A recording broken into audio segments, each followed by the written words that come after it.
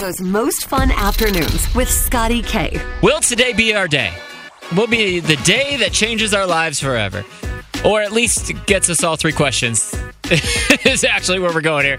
Let's see if we can get all three. The three trivia questions that may or may not change your life. But if, let's see, we got Karen from Oaklawn today. If she doesn't get them all, you know, those questions are going to stick and go on and on. So you might get the same questions, which means it's important you pay attention to what they are.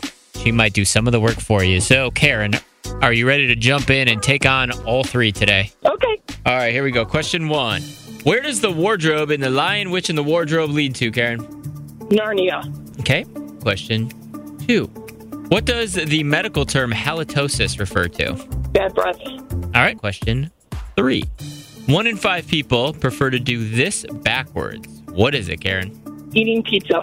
All right.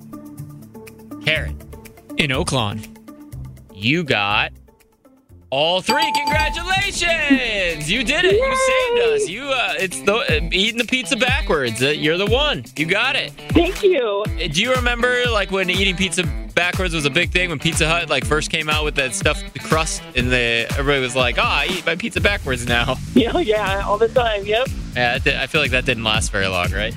No, not usually, no. Except for 1 out of 5 people, apparently.